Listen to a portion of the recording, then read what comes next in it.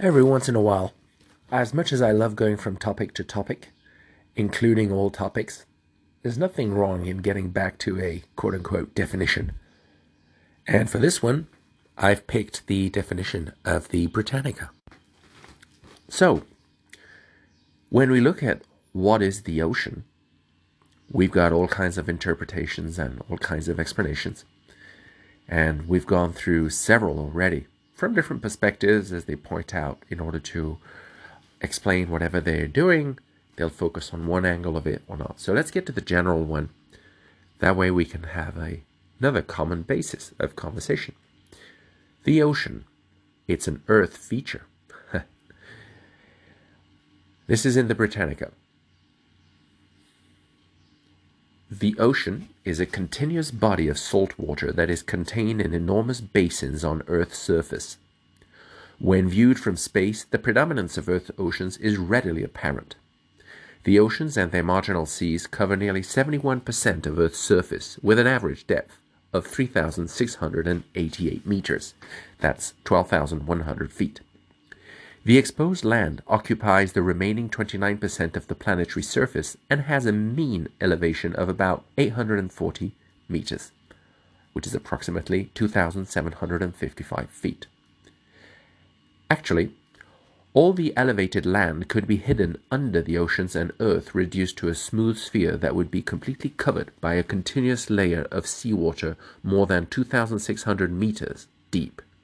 That would be 8,530 feet. This is known as the sphere depth of the oceans and serves to underscore the abundance of water on Earth's surface. Earth is unique in the solar system because of its distance from the Sun and its period of rotation. These combine to subject Earth to a solar radiation level that maintains the planet at a mean surface temperature of about 14 to 15 degrees Celsius. That's 57 to 59 Fahrenheit.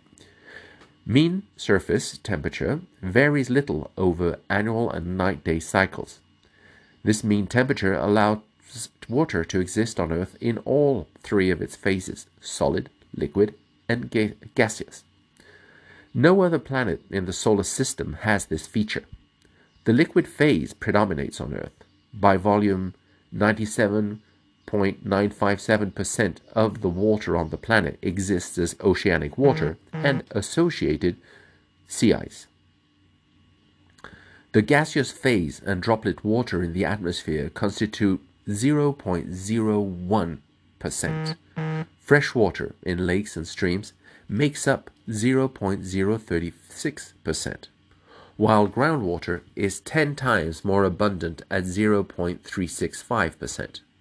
Glaciers and ice caps constitute 1.641% of Earth's total water volume. Each of the above is considered to be a reservoir of water. Water continuously circulates between these reservoirs in what is called the hydrologic cycle, which is driven by energy from the sun.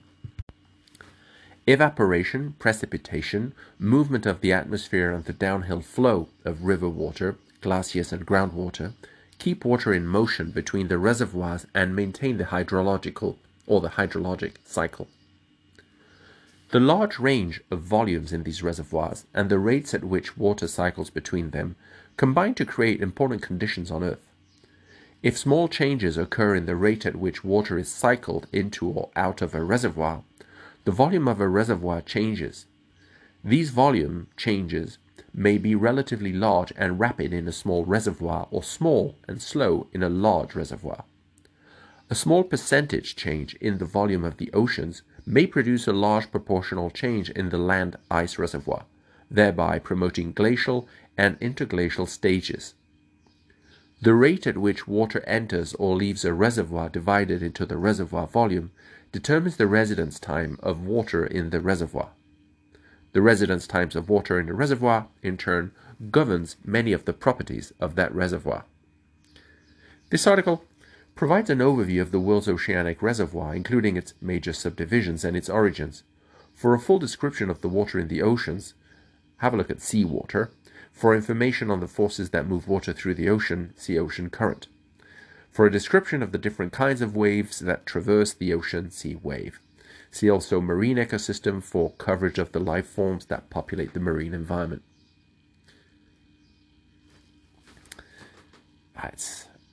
As we can see, there's going to be more to dig into, and you're welcome to go into the Britannica and have a look at those. For me, I'm going to carry on with the article because I think it's already giving us quite a lot of common ground. Earth possesses one world ocean. However, those conducting oceanic research generally recognize the existence of 5 major oceans: the Pacific, Atlantic, Indian, Southern, and Arctic oceans. Arbitrary boundaries separate these bodies of water, but they are largely defined by the continents that frame them. In the southern hemisphere, however, 60 degrees south latitude, which corresponds to the approximate position of the Antarctic circumpolar current, separates the Southern Ocean from the southern portions of the Pacific, Atlantic, and Indian Oceans. Many subdivisions can be made to distinguish the limits of seas and gulfs that have historical, political, and sometimes ecological significance. However, water properties, ocean currents, and biological populations are not constrained by these boundaries. Indeed, many researchers do not recognize them either. If area volume analyses of the oceans are to be made, then boundaries must be established to separate individual regions. In 1921, Erwin Cosina, a German geographer, published tables giving the distribution of oceanic water with depth for the oceans and adjacent seas. This work was updated in 1966 by American geologist H.W. Menard and American oceanographer S.M. Smith. The latter only slightly changed the numbers derived by Cosina. This was remarkable, since the original effort relied entirely on the sparse depth measurements accumulated by individual wire soundings, while the more recent work had the benefit of acoustic depth soundings collected since the 1920s. This type of analysis, called hypsometry, allows quantification of the surface area distribution of the oceans and their marginal seas with depth. The distribution of oceanic surface area with 5-degree increments of latitude shows that the distribution of land and water on Earth's surface is markedly different in the northern and southern hemispheres. The southern hemisphere may be called the water hemisphere, while the northern hemisphere is the land hemisphere. This is especially true in the temperate latitudes. This asymmetry of land and water distribution between the northern and southern hemispheres makes the two hemispheres behave very differently in response to the annual variation in solar radiation received by Earth. The southern hemisphere shows only a small change in surface temperature from summer to winter at temperate latitudes. This variation is controlled primarily by the ocean's response to seasonal changes in heating and cooling. The northern hemisphere has one change in surface temperature controlled by its oceanic area, and another controlled by its land area. In the temperate latitudes of the northern hemisphere, the land is much warmer than the oceanic area in summer and much colder in winter. This situation creates large-scale seasonal changes in atmospheric circulation and climate in the northern hemisphere that are not found in the southern hemisphere. If the volume of an ocean is divided by its surface area, the mean depth is attained, even without including its marginal seas. The Pacific is the largest ocean in both surface area and volume. The Atlantic is next, and the Arctic is the smallest. The Atlantic exhibits the largest change in surface area and volume when its marginal seas are subtracted. This indicates that the Atlantic has the greatest area of bordering seas, many of which are shallow. Hypsometry can show how the area of each ocean or marginal sea changes as depth changes. A special curve known as a hypsometric or hypsographic curve can be drawn that portrays how the surface area of Earth is distributed with elevation and depth. This curve has been drawn to represent the total Earth and all of its oceans. Likewise, curves can be constructed for each individual ocean and sea. The average depth of the world's oceans, 3,688 meters, and the average elevation of land, 840 meters, are indicated. The highest point on land, Mount Everest, and the deepest point in the ocean, located in the Mariana Trench, mark the upper and lower limits of the curve, respectively. Since this curve is drawn on a grid of elevation versus Earth's area, the area under the curve covering the 29.2% of Earth's surface that is above sea level is the volume of land above sea level. Similarly, the area between sea level and the curve depicting the remaining 70.8% of Earth's surface below sea level represents the volume of water contained in the oceans. Portions of this curve describe the area of Earth's surface that exists between elevation or depth increments. On land, little of Earth's total area, only about 4%, is at elevations above 2,000 meters, about 6,560 feet. Most of the land, 25.3% of the total Earth, is between 0 and 2,000 meters.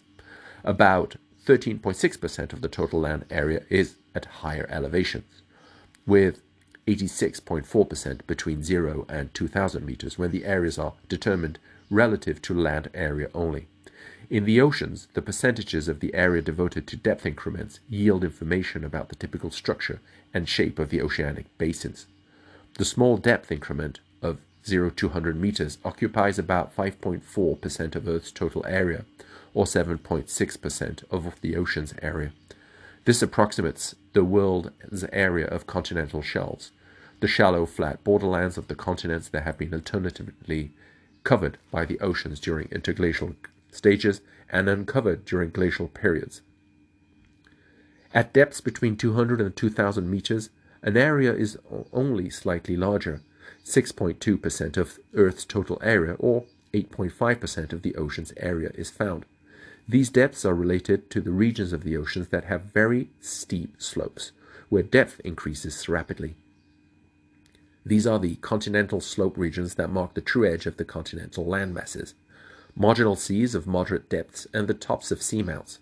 However, add their area to these depth zones when all the oceans are considered. The majority of the oceanic area lies between 4,000 and 5,000 meters. The continental shelf region varies immensely from place to place. The seaward boundary of the continental shelf historically is determined by the 100-fathom or 200-meter depth contour. However, 85 fathoms or 170 meters is a closer approximation. The true boundary at any given location is marked by a rapid change in slope of the seafloor known as the shelf break.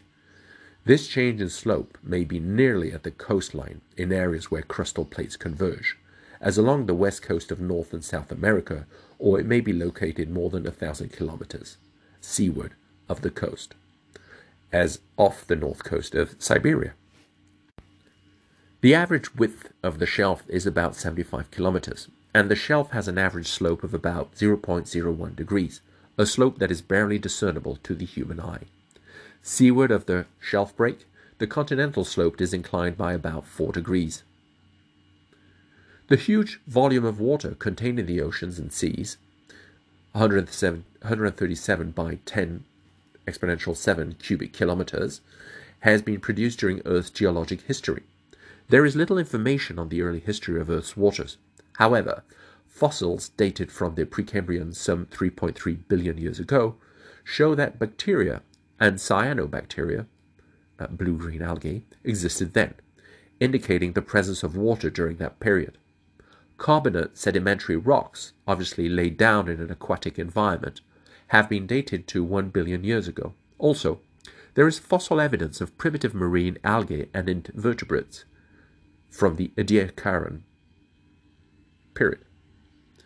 The presence of water on Earth at even earlier times is not documented by physical evidence. It has been suggested, however, that the early hydrosphere formed in response to condensation from the early atmosphere. The ratios of certain chemical elements on Earth indicate that the planet formed by accumulation of cosmic dust and was slowly warmed by radioactive and compressional heating. This heating led to the gradual separation and migration of materials to form Earth's core, mantle, and crust. The early atmosphere is thought to have been highly reducing and rich in gases, notably in hydrogen, and to include water vapor. Earth's surface temperature and the partial pressures of the individual gases in the early atmosphere affected the atmosphere's equilibration with the terrestrial surface, As time progressed and the planetary interior continued to warm, the composition of the gases escaping from within Earth gradually changed the properties of its atmosphere, producing a gaseous mixture rich in carbon dioxide, carbon monoxide, and molecular nitrogen, photodissociation, separation to the energy of light, of water vapor into molecular hydrogen and molecular oxygen in the upper atmosphere, allowed the hydrogen to escape and led to a progressive increase of the partial pressure of oxygen at Earth's surface.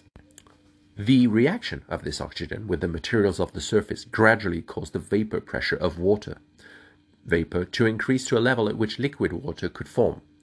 This water in liquid form accumulated in isolated depressions of Earth's surface, forming the nascent oceans. The high carbon dioxide content of the atmosphere at this time would have allowed a buildup of dissolved carbon dioxide in the water and made these early oceans acidic and capable of dissolving surface rocks that would add to the water's salt content. Water must have evaporated and condensed rapidly and accumulated slowly at first. The required buildup of atmospheric oxygen was slow because much of this gas was used to oxidize methane, ammonia, and exposed rocks of high in iron. Gradually, the partial pressure of the oxygen gas in the atmosphere rose as photosynthesis by bacteria and photodissociation continued to supply oxygen. Biological processes involving algae increased, and they gradually decreased the carbon dioxide content and increased the oxygen content of the atmosphere until the oxygen produced by biological processes outweighed that produced by photodissociation. This, in turn, accelerated the formation of surface water and the development of the oceans. Well, if you've made it through this, because it's a bit longer and it's a bit more technical than usual, do note that this is simply the definition in the Britannica. I will write it down so you can just go and look for it by yourself and go through it again. But what is important to note here is that the complexity of the ocean is the result of a series of physical and chemical processes, which is why, as the planet, and as we talk about climate, and as we interfere or add extra complexities, extra layers of carbon, is how we sum it up. But as we interfere and mingle with a very complex system, we obviously get to see consequences and effects. And this is why we call this era the Anthropocene era. Isn't it amazing? So I hope you enjoyed this. I hope you'll get a chance to go and read it for yourself. And I hope that it will give you a little more background as to understand the role of the ocean, how the ocean has been built, how it functions, the multiple elements taking part in it, and how affecting it affects climate automatically. Thank you very much for listening. This was Phil Plumley. This was another episode of the Ocean Matters podcast.